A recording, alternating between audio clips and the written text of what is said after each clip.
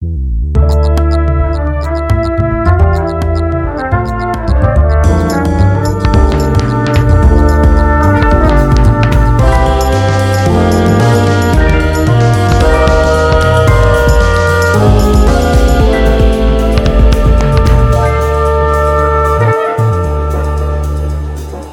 everybody, welcome to Bitches Brew. We're back with a new episode. I know we're running a little late, but like Diwali and life happens and so on and so forth. We have a really special episode planned for today, and I'm gonna let Aditi take you guys through what it's about. So, this week we're going to be talking about mothers. And as Indian women, we really wanted to explore how our relationships with our mothers determine so much of how we interact with the world. And we wanted to explore how things are different for us compared to our mother's generation, and how women in particular have really grown from back in the day. And this episode, we've invited our listeners to share their experiences with their mothers. It's an exciting episode because it's very personal and it talks about everything that we know as people. And I think it's really more a cultural exploration than anything else. So, yeah, let's get into it. Yeah, I mean, we've got some entries for listeners, and when we were kind of putting it together and I was listening to it, there's just so much understanding and so much warmth and so much also tension for sure. But overall, there's just this sort of completely new way of relating to your parents as you grow older. And actually, there's a psychological term for it called individuation, which means that, you sort of become an adult when you look at your parents not just as like your primary caregivers, but also as very fallible adults. In Western societies, usually this sort of happens when the kid leaves for college, so at 18. But in Indian societies, apparently the most common age for it to happen is like near the 30s, which one would assume is when the person gets married, right? So I think that there's an interesting sort of, I'm trying not to say the word dichotomy. There's an There's sort of an interesting contrast to observe there because, I mean, everything said and done, no matter how modern a society gets or whatever freedom we might enjoy as the second generation post independence, there is this particular way we relate to our parents and specifically our mothers, which is harder to come by in other cultures, for example. Yeah, so I was saying that, this is also reflective in the voice notes that we've received about how a lot of people are afraid of turning into their mothers. And like newsflash, that's probably going to happen. Like by a certain point in time, you're going to be like an amalgamation of your father's and your mother's traits, like for good or for worse. There's also a scientific study, I'm forgetting what it's called, but it's in psychology, wherein it kind of talks about how when you until the age of 18, you kind of are a product of your environment and your behavior is actually contingent on the environment you belong to or that you're existing in that moment. But post that, you kind of start reflecting the very genetic hereditary traits of your parents. I've been grappling with this for, I think, the longest time, ever since I sort of came into my own and started to feel a little bit more like an adult woman. I've been grappling with these feelings of not wanting to turn into my mom, and I couldn't really reconcile how my mom is my hero with the fact that I don't want to turn into her at the same time. It was weird because I don't know, like there are so many things that you see in your mom. There are so many sort of, what's the word? Like there's this hangover from a lot of the oppression that our mothers have gone through that reflect in their behaviors that you don't want to imbibe, whether it comes to your career or men or just life in general.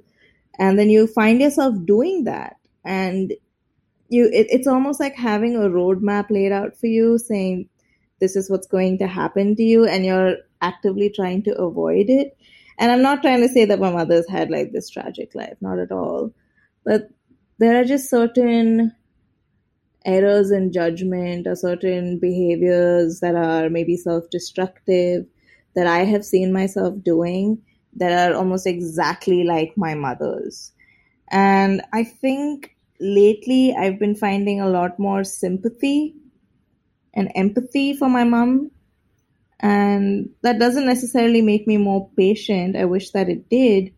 But that's what I've been finding lately, where I just want to kind of get to know her as a person and really feel for her a little bit more, because oftentimes we see our parents' mistakes and we blame them for it, and we don't acknowledge that these are people who have lived very complex lives, who've often gotten married at an age where they were still figuring themselves out, and had children and didn't really get a chance to come into their own till much later. And I think once you start to understand that about your parents, you realize that their mistakes were just a part of life, and they weren't conscious decisions, and they have no bearing on who they are as people, you know. And yeah, there are a lot of fundamental differences in how my mom and I think, but by and large, we are so similar. And I think that's unavoidable because that is sort of what you grow up with, and it's inevitable that you might imbibe some of those qualities. In terms of my relationship with my mom, it's a strange one because I think I'm definitely in a lot of ways like her, but in a lot of ways we could also not be more dissimilar.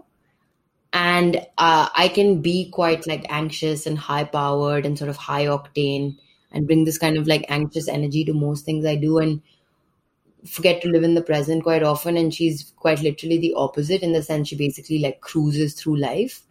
And just, I feel like from that perspective, I think because of that also manages to truly just enjoy things for what they are, instead of imposing her judgment or her point of view on various things, which is saying something, right? She's also lived a fairly interesting life in that she, in her 50s, kind of discovered feminism in some sense, like truly discovered feminism and kind of reclaimed her life from just outside of being a wife or a mother.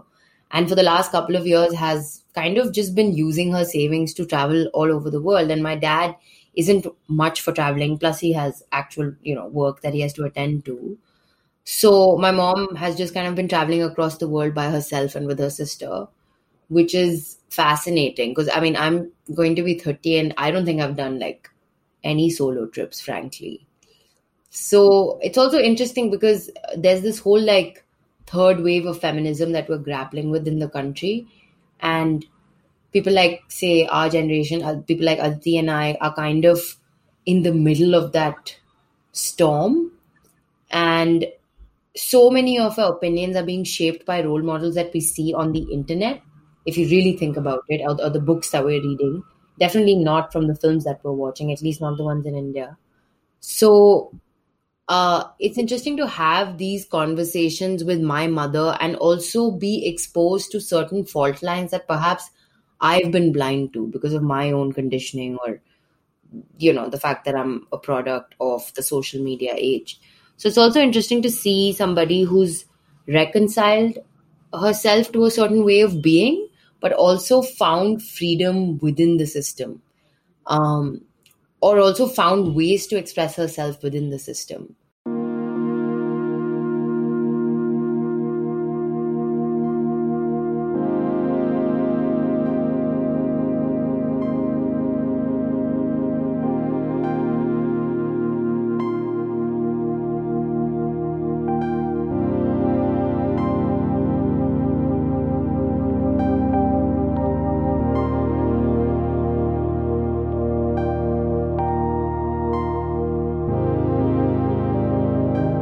Where do I even start with this woman?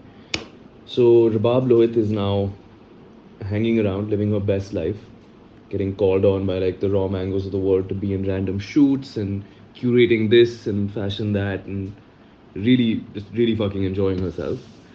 But that's absolutely not what she started off with or what she was born into. She was born into a middle class family where her dad drove a scooter to work, worked for the government, lived in Pandara Road, and then lived through this massive transition that happened in India, between the liberalization of the 90s and uh, overall the kind of changes that we've been born into. She kind of lived through them as an adult. And not only that, but she chose to marry a Hindu at a time when obviously that was just completely, even more unacceptable than it is perhaps right now. And as a result, faced a lot of backlash and turmoil, be that from family or friends or even strangers, which to this day continues. But that's a different conversation entirely. But yeah, I think she is a woman who experienced so much strange, varied shit in her life that she decided to just say, I'm going to really just enjoy the last 20, 30 years that I have, be unapologetic, be pretty stubborn about how I go about it. And yeah, she's brilliant. I'm super close to my mother, which is obviously something that has taken time to get to. We've had to work on that quite excessively. But yeah, I think that context needs to be laid before I get into the rest. So in terms of are we close, we're very close now. I think we are very similarly inclined. I'm her only child. Naturally, there's going to be the mother son, some level of inherent proximity and closeness that ends up being there. But yeah, I think the two of us probably have a lot more in common than many other people that I have close to me and around me. Again, family and friends and this and that. And we've discussed this as well. We've identified that we both have similar, sometimes negative, sometimes positive traits. And as a result, we can fairly easily understand what the other is saying. But that didn't necessarily translate to a healthy relationship until, say, 3, 4, maybe even 5 years back. I think when I was much younger, my parents, both of them, were actually pretty controlling and overbearing and wanted things to be a certain way. And I was like, fuck all that. I'm going to do my own thing entirely. Ended up doing a bunch of stuff that I definitely should not have done. But I had fun. And they learned to kind of live with a different version of what they expected, very different. And I learned to kind of also temper my own shenanigans to some extent.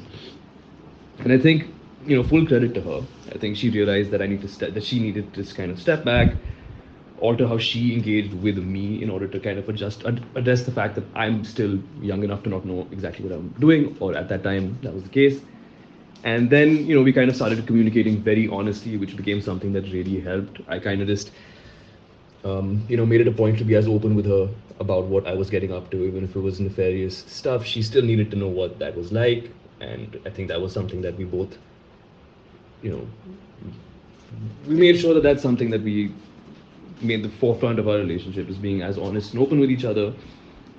So then there's room for criticism that isn't based in confusion or deceit or any of that shit, right? So she can honestly give me an appraisal of what I'm up to, and I have no shame now telling her if I'm smoking a joint, having 12 drinks, and I'm super hungover the next day, this, that. She kind of knows what I get into, and that's really done a lot to make sure that we're as close as we should be. Because again, personality-wise, there's a lot of common ground. We have a similar sense of humor, similar even aesthetic, and this and that. And the only way to actually get to a point where those things become meaningful is to have a relationship where it isn't just parent-child. And honestly, if you have a relationship like that past your mid-20s and you receive the type of education and worldly experiences that we have, then questionable. But yeah, I guess it really helped to kind of for both of us to be like, yeah, these are two adults who happen to be parent and child, but let's look past that and actually form a relationship that's in a bit of a vacuum. Otherwise, there's so much stuff that's effectively a hangover from when you are much younger that ends up throwing things off. But yeah, we're very close, and perhaps now we're at a point where I can generally just tell her the strangest shit that I've gotten up to. And given that she knows that it turned out all right, like I'm doing fairly well for myself, I'm cool, I'm comfortable, she's not too stressed. So I can again, do all of that. So yeah, that's a long answer to are you close? The short answer obviously is yes, very. As a kid, I always felt like my mom could read my mind, especially when I was up to no good. I felt like she knew. It was probably my conscience that was playing tricks on me, but it always manifested in the way my mom could tell in my head. Um, Through this lockdown, it's been the longest that I've spent time at home as an adult, and we've all been sharing chores, My dad and my mom both cook and clean, and even though both have a master's degree in physics, it's my dad who ended up doing a full-time job, whereas my mom was holding fort at home. She's been the housewife or the householder in that sense. So when it comes to any kind of chores, it's, her domain. And I've seen that anytime my dad's colleagues hear her speak intellectually, they are always like somehow impressed and taken aback. And it frustrates me because it's not flattering. It's very unassuming of them to think that this person may not be qualified, or in that sense, a wife may not be qualified to make a valid point when it comes to anything intellectual. And it's sad that they are seen that way. I feel like when it comes to really coming into your own as a person, our generation, like you and I, because of a lack of, say, familial pressure to kind of fall into a certain pattern, we have had so much time to sort of explore different facets of our personalities. Like for my mom, what I noticed was ever since she was a child, she was constantly grappling with trying to kind of go against the grain and do her own thing while still finding acceptance with her family. And that took a toll on her self esteem and her self respect. I don't think she had a cheerleader when she was my age and she wanted to do things with her life. She didn't have somebody telling her, you can do it. And I think that's one of the greatest privileges that I have a mom who stands behind me and says, you can do this. I believe in your dream. I mean, at the same time, I feel a lot of pressure to maybe live out her dreams, things that maybe she couldn't do because she and I have very similar aspirations. And I think that is constantly like it's a bit of a bone of contention between us. But I do feel like there is a part of me that wants to do that for her because of how much she's given me, and I feel guilty for not being able to live up to that and not being able to give back to my mother and not being able to express to her how much exactly she means to me and how much I love her. My mom, I think, is constantly grappling between these two worlds of, being more traditional and adhering to certain expectations and then also wanting to live your own life. And I think her mother was probably dealing with the same things. I don't think her grandmother really had a chance because she got married at 14. And now when I'm 28, I feel like, wow, like I haven't done justice to those women's dreams, And that's something that I have to deal with. Yeah, exactly. I'm just trying to think of what aspects. I mean, it's also interesting because this is such a personal kind of a topic, and not only does it require you to understand your mother, but it also requires you to understand yourself in the sense that it's quite impossible to look at our parents from any kind of an objective distance, right? Wherein then the impression that you have of them quite often might be in contrast with perhaps how the world perceives them. Uh, Although I don't think in the grand scheme of things that matters as much, but it is true, like this sort of sense of hero worship of our parents is a very, very commonplace thing, and we all go through it. And it's quite a shock to the system when you just start kind of realizing, like, she's got these tendencies, or like, she nags, or so on and so forth.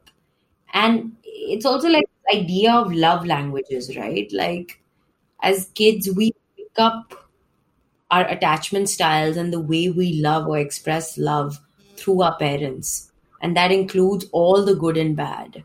And then you're just kind of uh, stuck kind of mimicking that pattern in your basically all your relationships until you go into therapy. Let's be honest. Which does make me think that, that having that acceptance, like they did the best they could. And I'm sure all of us have gone through like rebel phases and had all out wars with our mothers.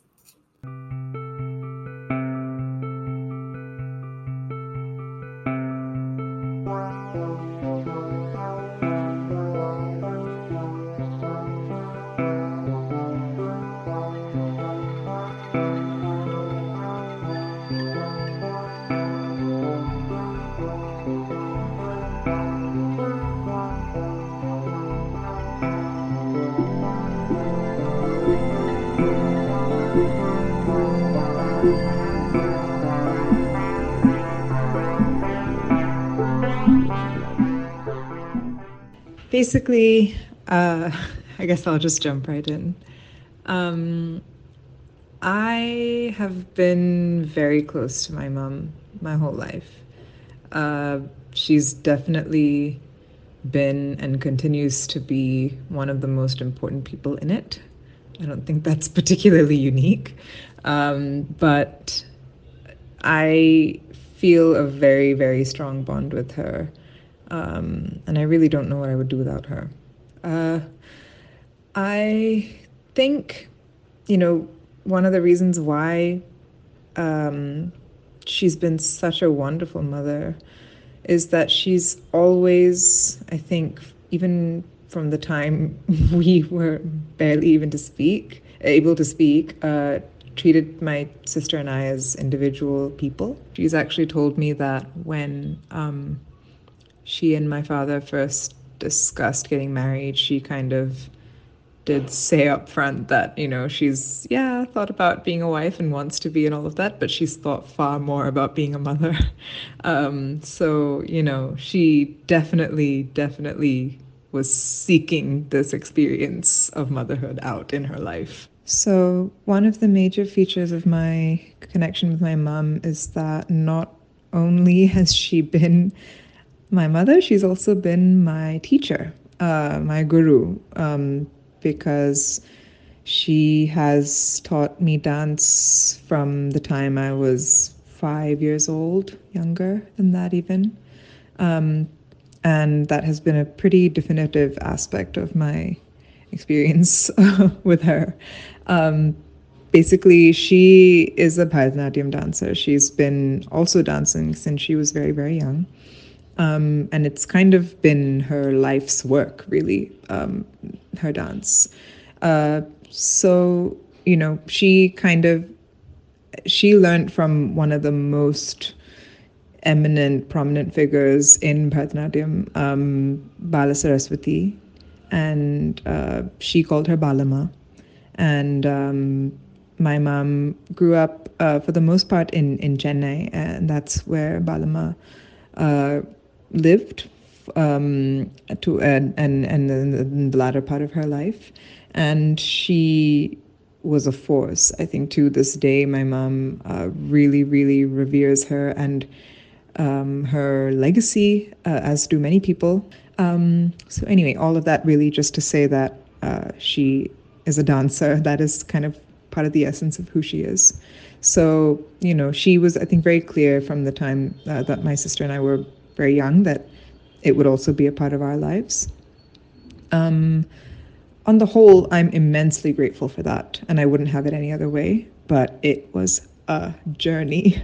It has been fraught, for sure. So, we kind of started learning with her at home. We had classes when my sister and I grew up in Hong Kong, and during those years, we would travel to India every single year to see our family. And during that time, my mom would take us to, be with her old teachers, have class with them. She would hold class with us, have us practice. And, we did enjoy it. And I mean, I think we still do enjoy dance in general very, very much. And my sister and I have a lot of reverence for Bharatanatyam. But I think as we got a little older, we obviously, I think, started to struggle to balance it with other things. And I think it was never really our prerogative to make it Bharatanatyam specifically such a big part of our lives. And it was also, made more difficult by the fact that we were living in Hong Kong. And so, we went to this like British curriculum school with like British teachers, and in and among like a very, very mixed crowd of kids. Just like any other third culture kid, I think a difficult experience to kind of figure out how to bring those aspects of our identities together. And, obviously dance was a big symbolic part of our Indian identity. And I think, we definitely took it for granted because my mom was our teacher. Started to become, after a point, a stressor that we weren't practicing and that we weren't taking it seriously. And, that definitely did put a strain on things. And I think it really hurt her, which I kind of understand why. But I also don't really know what we could have necessarily done differently. It just wasn't something that, we were owning as our own thing. So yeah, it was difficult for everyone. Fast forward a few more years, we moved back to India when I was 15. And at that point, my mom was very clear that her priority was to make sure that my sister and I did our Arangetrams, which basically is the coming of age solo sort of debut stage performance. Essentially, what it kind of consists of is like a 1 to 2 hour performance where it's just you and a bunch of people there to watch you. And it takes months and years of very, very, very intense training to get you ready for that. And when we came back to India, I was just going into 11th grade. And I was really struggling with having left Hong Kong and my friends and everything familiar there behind. And I wasn't necessarily unhappy to be in India, but I was unhappy to have been taken away from my comfort zone. And I did not deal well with change. And it was in that context that I began training for my Arangetram with my mom. So yeah, it was intense. Basically, in the second half of 10th grade into 11th grade, which was beginning of 2010, that was kind of when the training really, really started to ramp up. So it started off with like an hour almost every day. And then, by the time we got to the summer, working towards a date of October 2nd, it ended up being of the final performance. It was every single day practice for hours and hours. And I was doing an internship at the time. I had to prepare for my college applications. I was like pretty depressed, to be very honest, at the time as well. And I don't think anyone in my family or I knew really exactly how bad it was at the time. It was just part of a whirlwind. So it was just really not my best self at all. And, it was in that situation that I was doing all of this stuff. And that was also the year that my mother lost her dad. He passed away in 2010 after being sick for a few years. So it was a really difficult time. And so she and I think really struggled at points because we both had a lot of resentment for each other, I think, because she was annoyed that I wasn't taking it more seriously, that I wasn't pushing harder myself and taking it on myself. And I was resentful that she was putting this much pressure on me. I think my mom and I really struggled with having that guru-shishya relationship in the context of the mother-daughter relationship and like living in the same house, not getting a break from each other enough. And also and in the context of having been close, very, very close since I was born. So I think it was just a really testing time, all things considered, for both of us.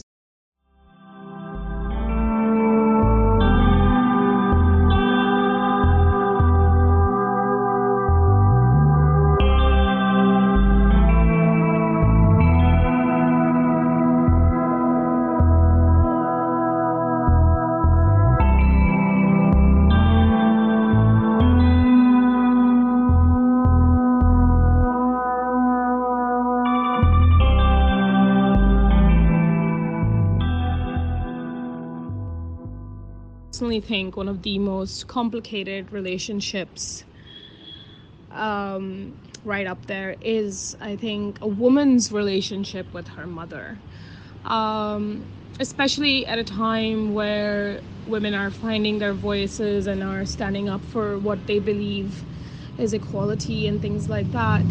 I feel like the generation gap feels very, very stark in our times. At least for me, it's like it's stark in the sense like it's not as brutally stark, I guess. Sorry, that's not the right thing. It's like it's this nuanced thing where my mother has been raised in a traditional patriarchal environment, and then she raised me to be this strong, fierce, independent woman. And like, it's obvious in the way that I live my life, that I live independently, I live alone, I'm single, and I'm running my own business. But somewhere she's so deeply conditioned, and those expectations from women surface time and again. Like, for example, today it's Karva Chauth, so she's kept the vrat and everything, and she does a puja, and she messages me being like, I wish you were here. I don't expect you to be here, but I wish you were here, like applying mehndi and eating sweets with me, all of that stuff. But I was like, but I hear this from you all the time. Like, all the time you wish I was here. But if I was your son who told you that, Mom, I'm working and I can't, you wouldn't keep sending me those messages, because somewhere it is deeply ingrained in you. That expectation is ingrained in you that women are supposed to be in the home more, doing those things. So like, it's a bit of a, it's a bit of an irritating thing, because it's like, I am a product of your upbringing. I was raised, like I was told as I was raised, like, to be financially independent, and I've reached that point. Now, how do you think I'm financially independent? It's because I work. But you want me to be available for every single festival that happens in our Hindu calendar, which is bizarre to me. I don't understand how you expect me to have these superhuman powers of running a house, running my business, and to be able to swing by at home at all times for family things. I don't think men face these expectations. Like, my brother will draw a strict boundary, and that's that. So that's one complicated, mouthful. I am very close to my mother, and yes, I do think we're friends, and yes, we fight, and we do have different outlooks on life. One of the biggest ones being where she still, as much as, again, I'm the product of her upbringing and I live on my own independently, I work for myself, all that jazz, but like, somewhere she still thinks of me as part of the family unit because I'm not married.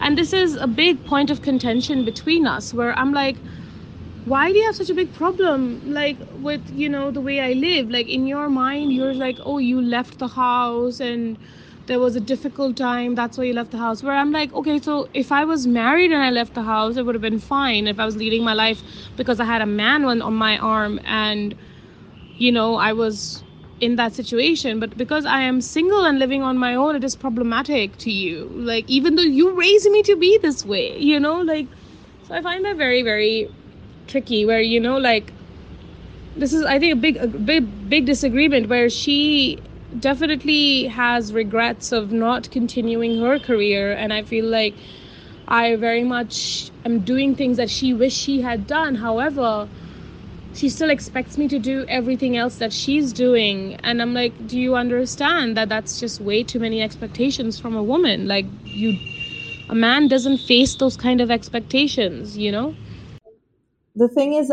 in that generation, I don't think they had any escape really.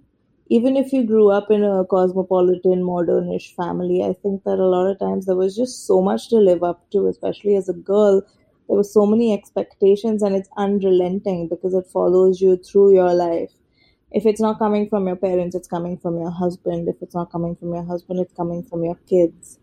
And you have to deal with those expectations all the time of having to be this, strong but caring and available mother all the time. And people forget that these are human beings, and it's so easy. Mothers are the easiest to judge because I don't think so much judgment falls on unavailable fathers, But if, as a mother, if at some point you haven't been there for your kid in some capacity, people are harsh. People are really, really fucking harsh. Like, I know that one of the biggest struggles my mother has had is really just saying, I have my own career, I have my own life, and sometimes that means not being at home with my kids and not being at home with the family to take care of the house.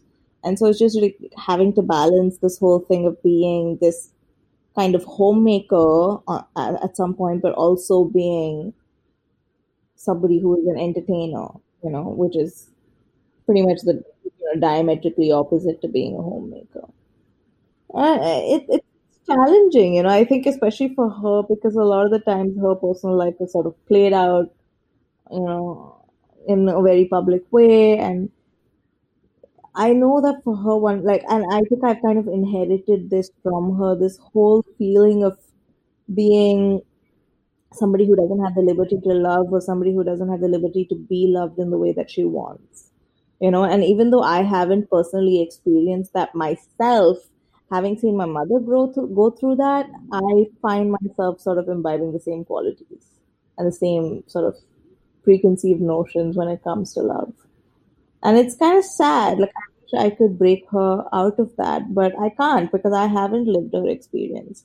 I think the best thing that we can offer our mothers at this point is empathy. Like, there's nothing else that we really can offer. I'm at that point right now where I don't think there's much that she can point to and say there's something wrong here. So there's not much for us to fight about. And since we get along in terms of just interpersonal relationship and things like that, again, there's not too much there. But yeah, she cares. She cares. She worries a lot about say 2-3 people in her life. Again, this comes from her the kind of turmoil that she had to experience when she was born not so well-to-do Muslim in India who ended up marrying a politically motivated family, say a Jat Hindu. There's so much chaos that comes with that, and be that the in-laws not at all wanting to engage with us, her parents doing their own entirely different set of completely unacceptable activities, all kinds of shit. I think so it's impressive that she kind of just said, I'm gonna put my foot down and be a certain very specific type of way about things. And I think that's why we are where we are right now, because she's kind of recognized that yeah, this fighting shit doesn't really help when it's going to be meaningless little conversations. What I'm going to care about are things that I know I need to care about, and I'm not going to get carried away, which is, again, full credit to her, which is what I seem to be saying a lot, because I do mean it. I mean, I don't have as much of a relationship with my father. It's a brilliant relationship. It's healthy. It's this, it's that. I can go on there as well. But I think she has really gone out of her way to tailor her engagement with me to who I am as a person. And I like to believe I've done the same. I think my mum is by far my biggest frenemy. She is incredible, and I think there's nobody I aspire to be like more, but also nobody who makes me lose my cool as quickly. And I don't lose my temper, and I'm not someone that very dramatic, but really not aggressive. And she just knows the right thing to say to piss me off, and I react.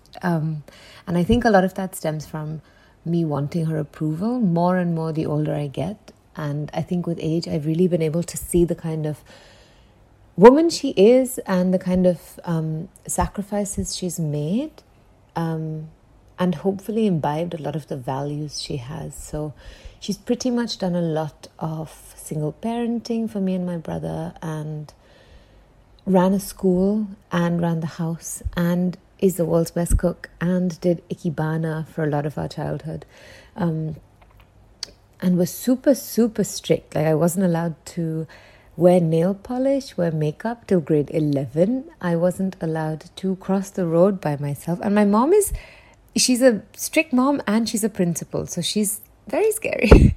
But also, I think the older I get, the more relaxed she has become, and the more I see that she is so generous and so kind and so hardworking and so intelligent, and she can never hear me say this, but fairly reasonable. And I think the ease with which she does everything, and like how big her heart is something that I really hope to have one day. But perhaps my daughter can wear nail polish in grade 5. There are certain things, and this is kind of what thrown up in the polls as well, that a lot of people on the polls could basically not discuss like sex with their mother. Pretty much, I think 80% of all the people who participated.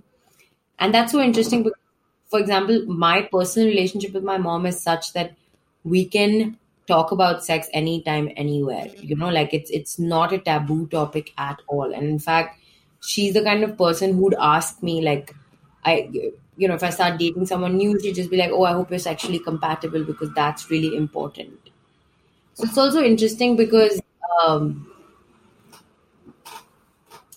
like there are certain things which, such as money, for example. Money is a bit of a touchy topic between us, that normally you would find yourself readily discussing with a parent, and then certain things that you don't, that I have like no qualms bringing up with my mom. So I think just her as an individual, it's really hard to kind of define her. Over the years, I've definitely seen her play like various roles, like whether it's, the breadwinner of the family, or the homemaker, or the person settling the family in abroad, or like the one teaching me biology till like 4 a.m. and drawing my diagrams. But I think I've really kind of seen her move beyond her familial duties and perhaps explore her needs and desires as a human being and as a woman in her 50s, which is saying something. I think up until she was 30, she was kind of more or less living according to what she thought her parents wanted for her. Then she was kind of in a marriage, so that changes things. You are thinking as a unit. You're not really thinking for yourself. Which then kind of makes me think that, like, having that time between a serious relationship that might potentially turn into marriage and between leaving your parents' house is quite imperative, because perhaps that's the truly one of the few phases in your life wherein you'd have time to explore yourself as a person.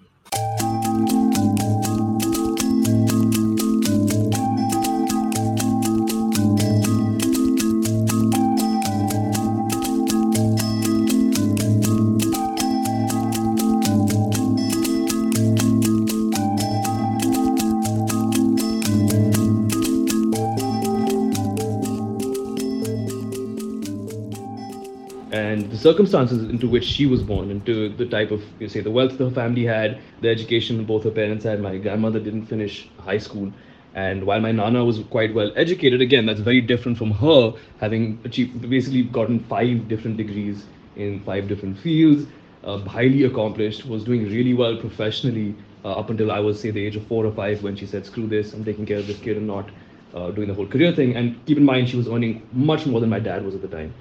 So again, that's such a completely different reality from my fairly straightforward and honestly privileged experience, which is that, yeah, go school, undergrad, US, come back, job, MBA, again, back to the US.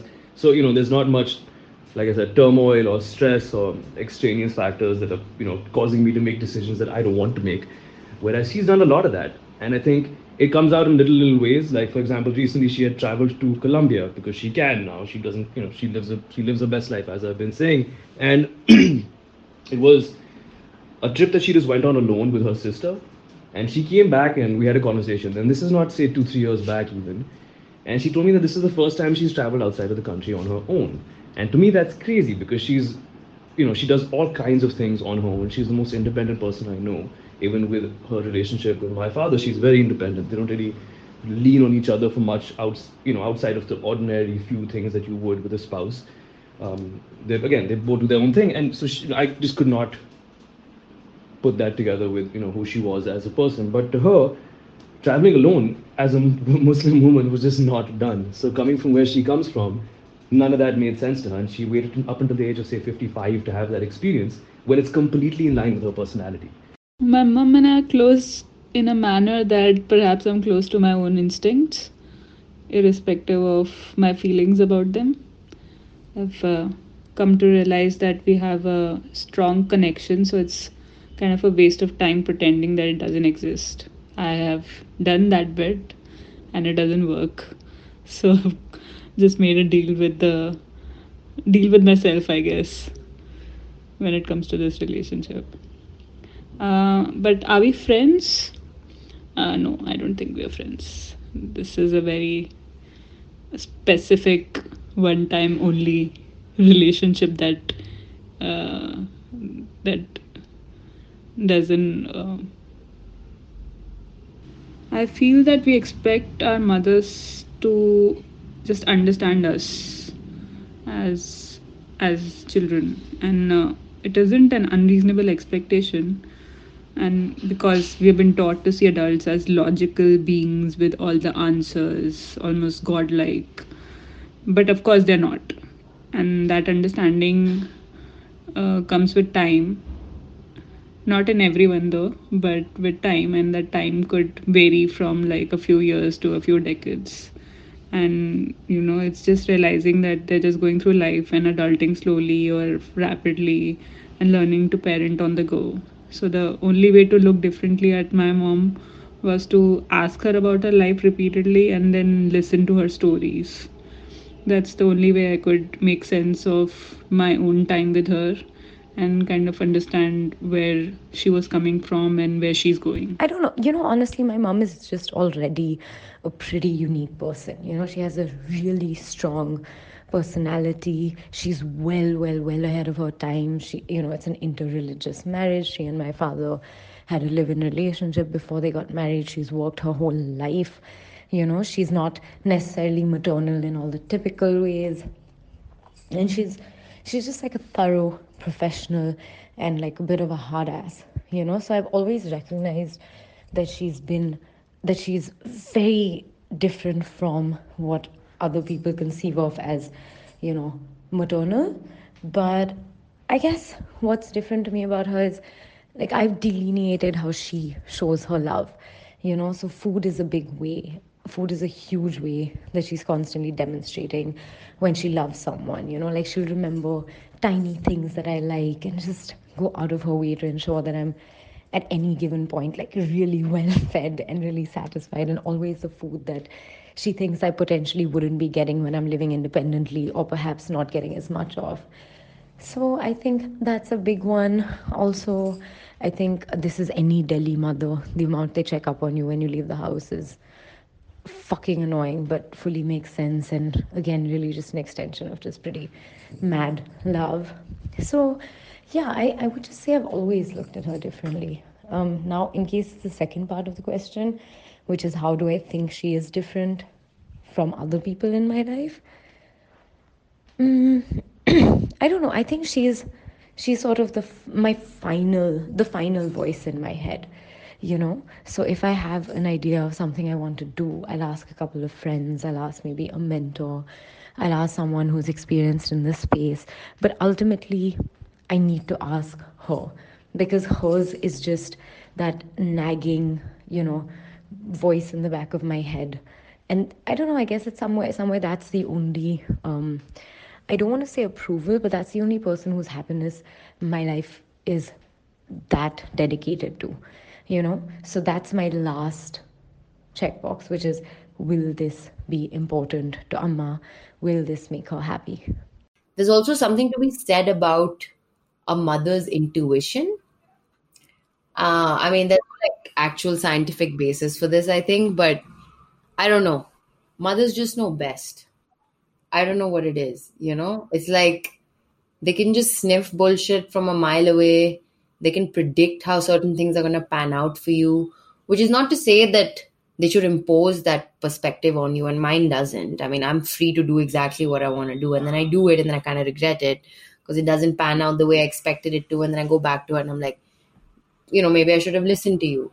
But it's also weird. I mean, of course, all kids go through that sense of disassociation from their parents and don't want to mimic their parents, but sometimes I feel like we can also take that too far, because there's definitely a lot of lessons in there that can be learned. So when I was growing up, I think like many of us, I saw my mom just as a mom.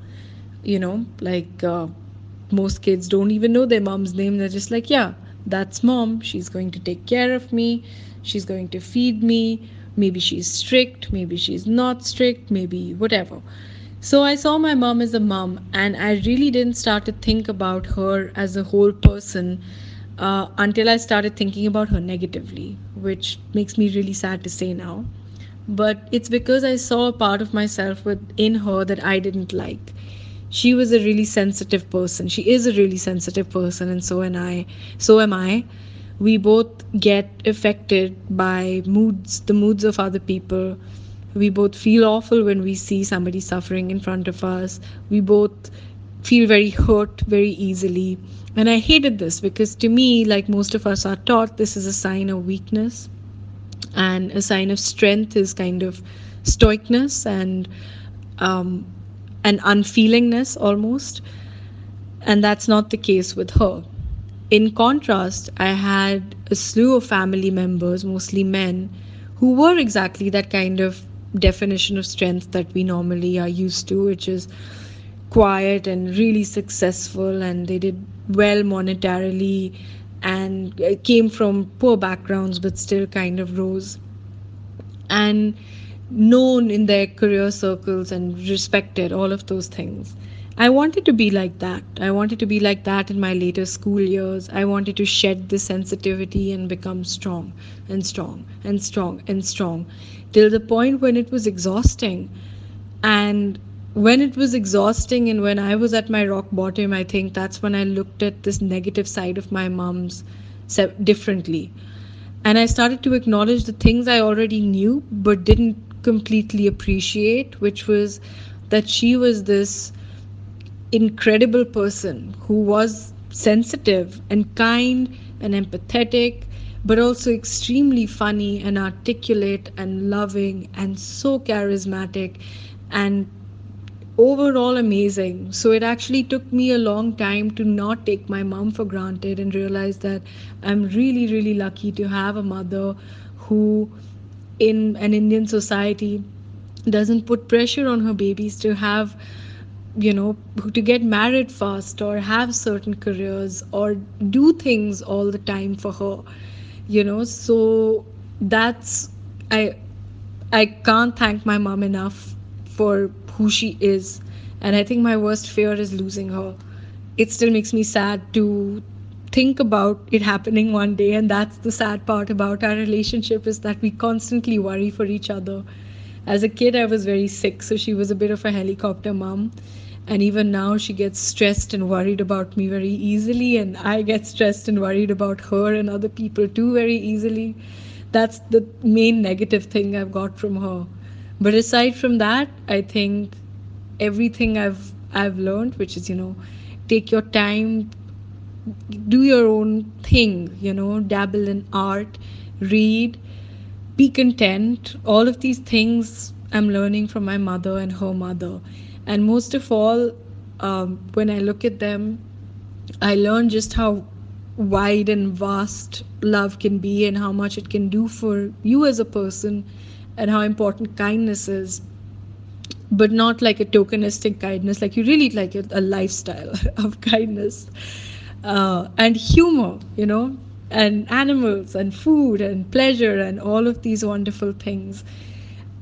So I'm really grateful for my mother's existence in general. I have a wonderful relationship with her, and even though there are fears and negatives to it, I consider myself really lucky to be born where I was born with the parents I have today. And if I could hold, a locket of my mom around my heart all the time, maybe I should. I think I would. So that's my little love letter to her.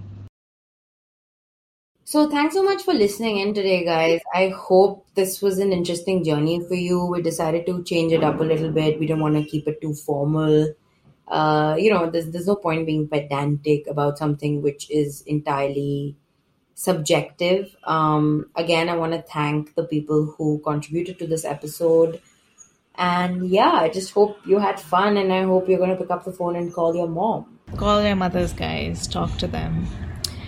For our next episode, we are going to explore dreamscapes. So we invite you to send in your dreams that you've had during the pandemic, because in our experience, people have had some really crazy dreams during the pandemic. And what we're going to do is create an audioscape with your dreams and music, and we're trying something different, and I think it could be really exciting. So please send in voice notes of your dreams, and we're going to create a little audioscape around it. Until then, just keep listening in. You know where to find us. Leave us some comments, reach out with your thoughts, good or bad. Just let us know where you're at, and stay tuned.